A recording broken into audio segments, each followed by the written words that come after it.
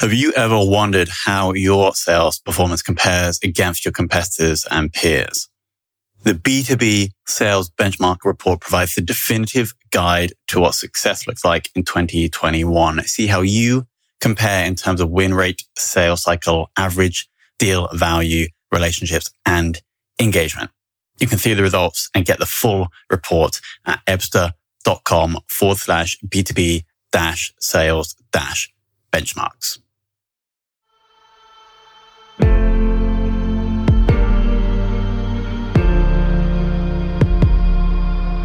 This is Sales Ops Demystified, the #1 most downloaded podcast in sales operations. We invite the brightest minds in sales operations onto the show to deconstruct the why, what, and how behind rep productivity, forecasting, metrics, and all things revenue. This podcast is brought to you by Ebsta, the leading customer engagement platform for Salesforce.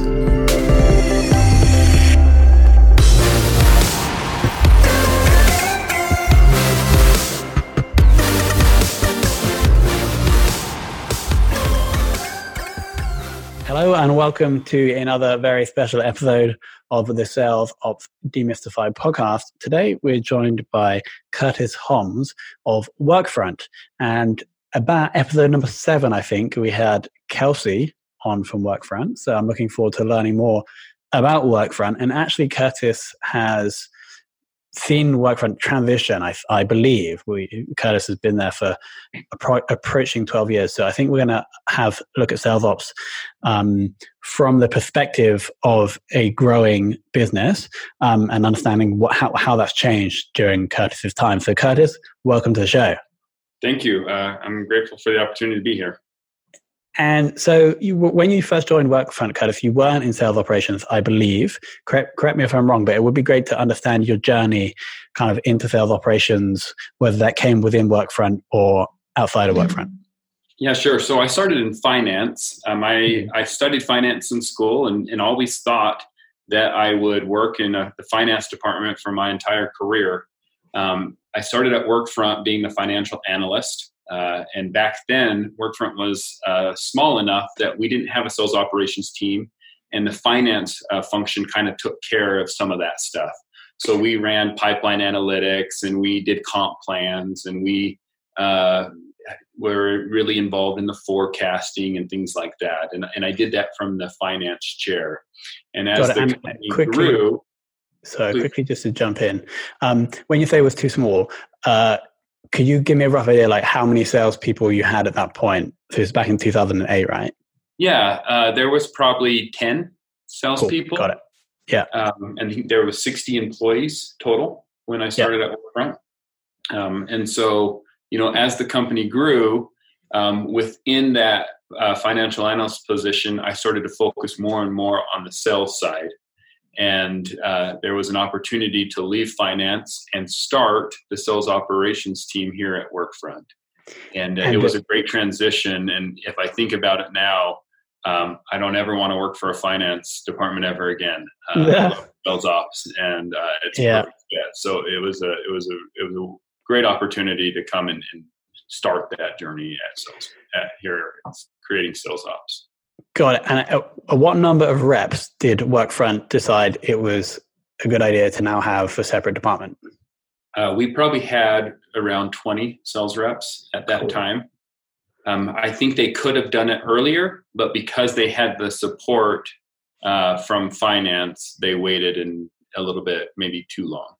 Got it. And was that you? Like, did that decision to create that come from you, or did that come from somewhere else in the business? It came from the sales leader. So the sales leader requested me more of my time, wanted me full time because of the value that we were bringing to that individual. Got it. So he was like, Curtis is crucial to the growth of my sales team. Can we bring him over? Absolutely. Got it. And so you were the first sales ops resource at Workfront? Yes. Amazing. Okay, cool. And then just so we have perspective, today, approximately how many reps are we and how many people in the sales ops team? Yeah. So we now have 130 sales reps. Wow. And then we also support another 40 SDRs. And so that's the overall function that we support. And there's 10 of us in the sales operations team today. Amazing. This is going to be super. Yeah. I also have the RFP team that reports up to me at this time, who is responsible for all security questionnaires and documents and stuff like that. And so that's an additional 4 individuals that are on the team. Got it. So you've seen the sales team grow from 10 to 130 in 11 years. Correct. If you had to sum up that journey in like a sentence, how would you sum that up? Madness. No. If I had to sum up that journey, it's interesting. I feel like I've worked for 5 different companies. People always say, I can't believe you've been at the same company for 12 years. But really, it seems like such different companies because we approach things so differently at different points within the growth. And so I would say constant change is what really comes to mind. The way we run operations today is very different than how we were running operations when there was 20 sales reps. Our need to document and our need to, go through larger processes to create change and things like that is just so different than when you're the small company. So change would be the word I would use. Got it. And the current sales ops tech stack as it stands today? Yeah, so obviously Salesforce.com is our number one tool. And we use a lot of features within that, including, Salesforce CPQ and that type of stuff. We use ZoomInfo and DiscoverOrg for understanding our contacts and our accounts and getting account information. We have LinkedIn Sales Navigator is a major tool for us. And then we also use Groove which is kind of creating sequences, scheduling, that type of stuff. I would say those 4 are 4 main points, 4 main parts of the tech stack. Got it. And going back to Salesforce, is the data quality within Salesforce something that sits within your team, or is it someone else? Okay. And is there someone specific in your team who looks at that? We do. So we're really lucky at Workfront because we have a whole team dedicated to data. And so there's 4 individuals in the US and another 4 people in Poland that I actually didn't count as part of the team, but we use some contractors in Poland to help us. And so every time an account is created by a sales rep, I have a team that reviews the account. We go through an annual cleanup process for all of our active customers, as well as all of our target prospects, to make sure we have the right headquarter address and email and employee count and industry and all of those key things that we're tracking. We have a whole team dedicated to making that happen. And the goal there is we're trying to do better at territory creation. So that's the pitch that we use to justify having a team like this, is we want to build 130 great territories. And in order to do that, we have to have a really strong database that we can trust. The other things that are critical for this team is that they are responsible for account scoring. So what are the accounts that are a better fit for us, as well as account potential? So how much dollars do we think each account is worth? And then using those metrics, we're able to create 130 great territories for 130 reps to be successful. And so that's the justification of having a whole team focused on data, is we believe that's what leads into building great territories. Got it. I mean, your reps must absolutely love you. You have 8 people responsible for making sure that all of the information they're working from is like tip top. They must come into your office every morning and thank you for this. Although somehow I sense that maybe they're not. They don't know how spoiled they are. Yeah. I mean, I bet there's reps in Workfront who have never worked for another business, and then they're going to go out and then and they're going to be horrified by the quality of data they might have to work with. Yeah. And it's a never ending project. It never stops. There's always stuff to clean, and it's always changing, and there's acquisitions every single day that you have to keep track of. But we're really proud of our database. I would put it up against anyone out there. It's a really strong database. So. Got it. Now, my next question is about productivity, but I guess what we just discussed is kind of like the core driver of making the reps productive, right? Yeah, absolutely.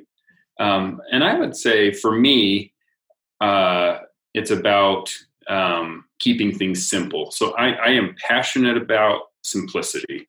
And I just think, complexity is the enemy of execution. You make things too complex and a rep doesn't use it. And so we're not trying to add all this complexity into the process. In fact, we're trying to do the opposite. We're trying to keep things as simple as possible, get what we need, but allow it to be easy. When I think about my team, our commander's intent, the thing that we focus on is we believe that the most important thing we can do is to provide the tools, the data, the motivation, and support needed for reps to hit their company goals. And so if you think about that, do they have the data that they need to be successful? Do they understand the metrics? Do they have the tools? Is the tech stack in place and is it efficient? Are they motivated? Do they have the right comp plan, spiffs put in place that keeps them motivated? And then are they getting the support they need from onboarding and training and that type of stuff? And if they have the tools and the data and the motivation and support they need, we feel like we're accomplishing our job and allowing reps to be successful. Got it. So I took 5 things there. So data, metrics, tools, motivation, and support / training. Correct. Cool. Yeah. I mean, I always say tools, data, motivation, support. So those 4. Tools, data. Okay. Yeah. So data, metrics, basically. Correct. So would you say they're like the 4 pillars of sales ops? Those are the 4 pillars of sales ops. That is what we build everything around. And every time we set our annual goals or our quarterly goals as a sales ops team, we are always asking the question, are we providing the sales team with the tools, the data, the motivation, support that they need? And which pillar does that fit in? And how are we accomplishing our commander's intent, our main purpose? Got it. I mean, that makes things very simple. Okay, awesome. Moving on. And now I'd like to talk about working with reps and how you can get them to do something that you might want them to do, however simple it may be, but in a way that's effective, that gets them to buy in. Like, how do you guys go about doing that?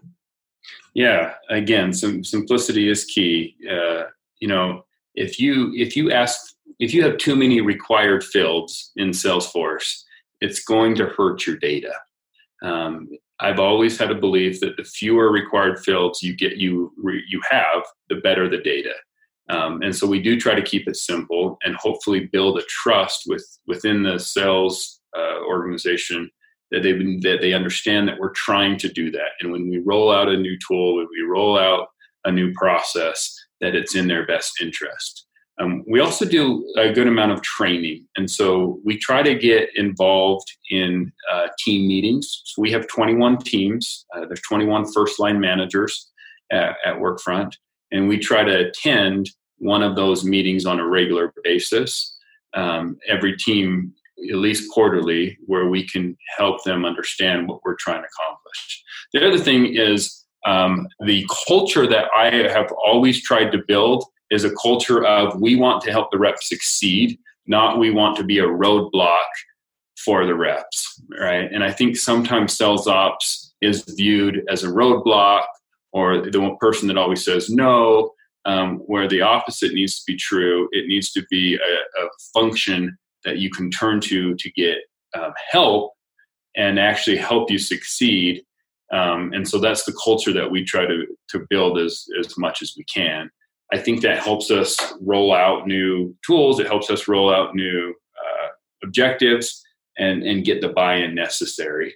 The last thing I'll say is for anything to be effective, the first line managers have to have the buy-in. And so before we roll out anything, I always we have a manager's call where I meet with the 21 first line managers, and make sure that they are comfortable with anything that we roll out, and ask for their support in helping it to be successful. And when we take that approach, I feel like it makes a big difference. Got it. Awesome. Now, moving on to the sales forecasting process, I assume you guys have a pretty robust process for that in place. Sure. So we hold a forecast call every other week. It's a long day for me and for the EVP of sales. We run that call, and each first line manager comes in, and it's a 15-minute call with each of them. And we do it through Salesforce. And so every opportunity has to be identified as a committed opportunity, a best case opportunity, or just a pipeline opportunity. And so that way, with a simple report, we can pull a report that says, here's our committed deals, here's our best case deals, and here's a pipeline that we're not committing. The meeting kind of comes in where they give us their commit, they give us their best case, and then we talk about what deals have you committed that you're a little bit nervous about, that have a little bit of hair on them. We talk about what are your best case that you're really excited about. So everyone gives us the number, and then we talk about 3 or 4 deals, and with hopefully the attitude of what can we do to help, who in the organization can pull in, how do we win this deal together. So is that 21 15-minute meetings? That is correct. Whoa. Yeah. And so that's every other week. So what's 15 times 21? So too many. 315 minutes, which is 5 hours, right? Back to back. Yep. What can we do to help? Awesome. And then just to run over the 3 categories. So commit, those are like, these are going to close. Best case is these could close. Pipeline is not committing to anything. Correct. Got it. And that's for the next 2 weeks or for the quarter? That's for the quarter. They always give us their quarterly commit. Got it. Awesome. And then on the off weeks, they're not as long. It's not a 5-hour meeting, but we talk to the leaders about pipeline. So where are you sitting with pipeline? What does your pipeline look like? And that's more looking at next quarter. So a forecast call is looking at current quarter. A pipeline call is looking at next quarter. Got it. Sales metrics. Now, if you could only measure one sales metric for the rest of your life, which would it be? Pipeline, by far. Pipeline is the lifeline of sales. And if you can understand how much pipeline each sales rep needs, how much they have, and the quality of that pipe, which is the hard part to measure. Mm-hmm. It's easy to know how much they need by just looking at what their close ratio is. It's very easy to know how much they have, but it's about the quality. And the quality comes from certain activities that are being done, how long it's been in certain stages, how it's progressing. But if I have a good understanding of pipeline for every rep, then I know exactly what's going to happen throughout the quarter. Got it.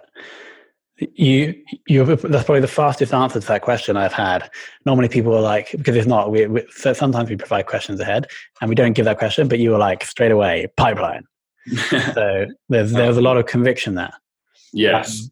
And so you live and die by pipeline. And it's interesting. It is so clear the managers at Workfront who run a forecast culture and the managers who run a pipeline culture. And what I mean by that is there are managers who in their one-on-ones and their conversations with their reps are only talking about how do we close this deal? How do we close this deal? How do we close this deal? And the other managers are saying, how do we create more pipe? What accounts are you working with? Tell me how you're working with your SDR. Let's build pipe. And the ones that are focused on pipeline are hitting their numbers, period. Because pipeline, you live and die by pipeline. And you have to focus on pipeline. And the closed revenue will come if you have enough pipeline. Got it. And so are you guys actively coaching managers to focus on this then? Yes, this is the number one. I would say this is by far the thing we focus on the most. Pipeline.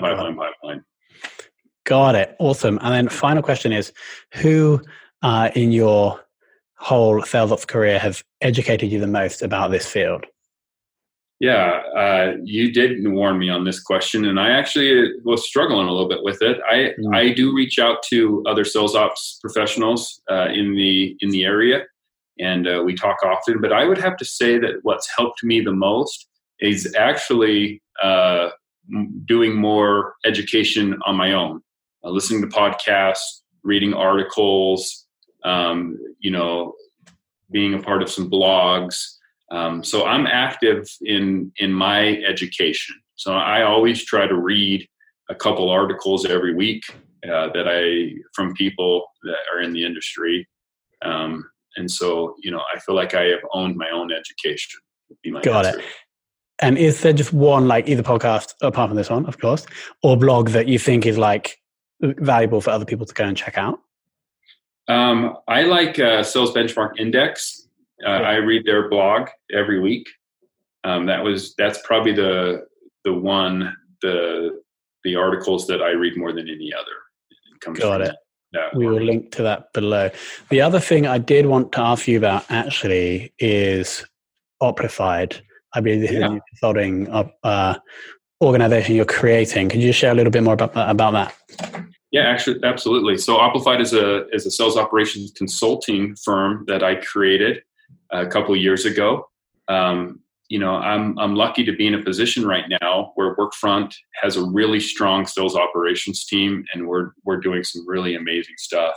And there's a lot of individuals that were reaching out to me wanting some advice and some guidance. And so I created a company called Oplified, where I help other organizations scale their sales ops, help them with territory creation, with creating comp plans, with the database, with Salesforce.com administrative work, that type of stuff.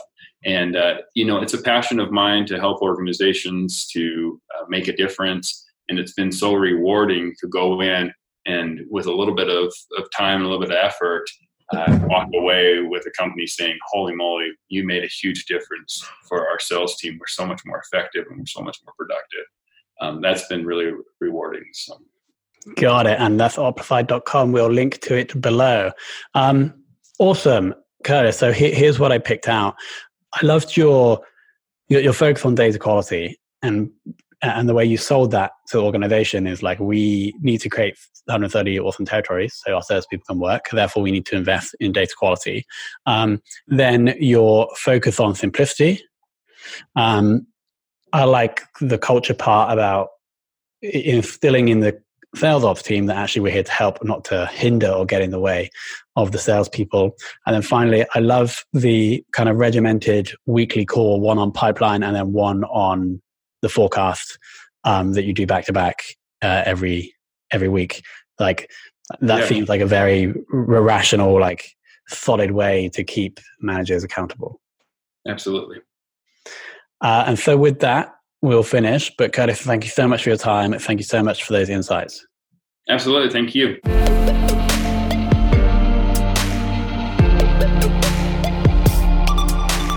Thank you for listening to this episode of the Sales Ops Demystified podcast. If you are listening on a podcast listening application, then please subscribe, rate, and review. And if you have any questions about the show, if you know a guest, or if you have any questions about sales operations, just hit me up at tomhunt@ebster.com. That's tomhunt@ebster.com.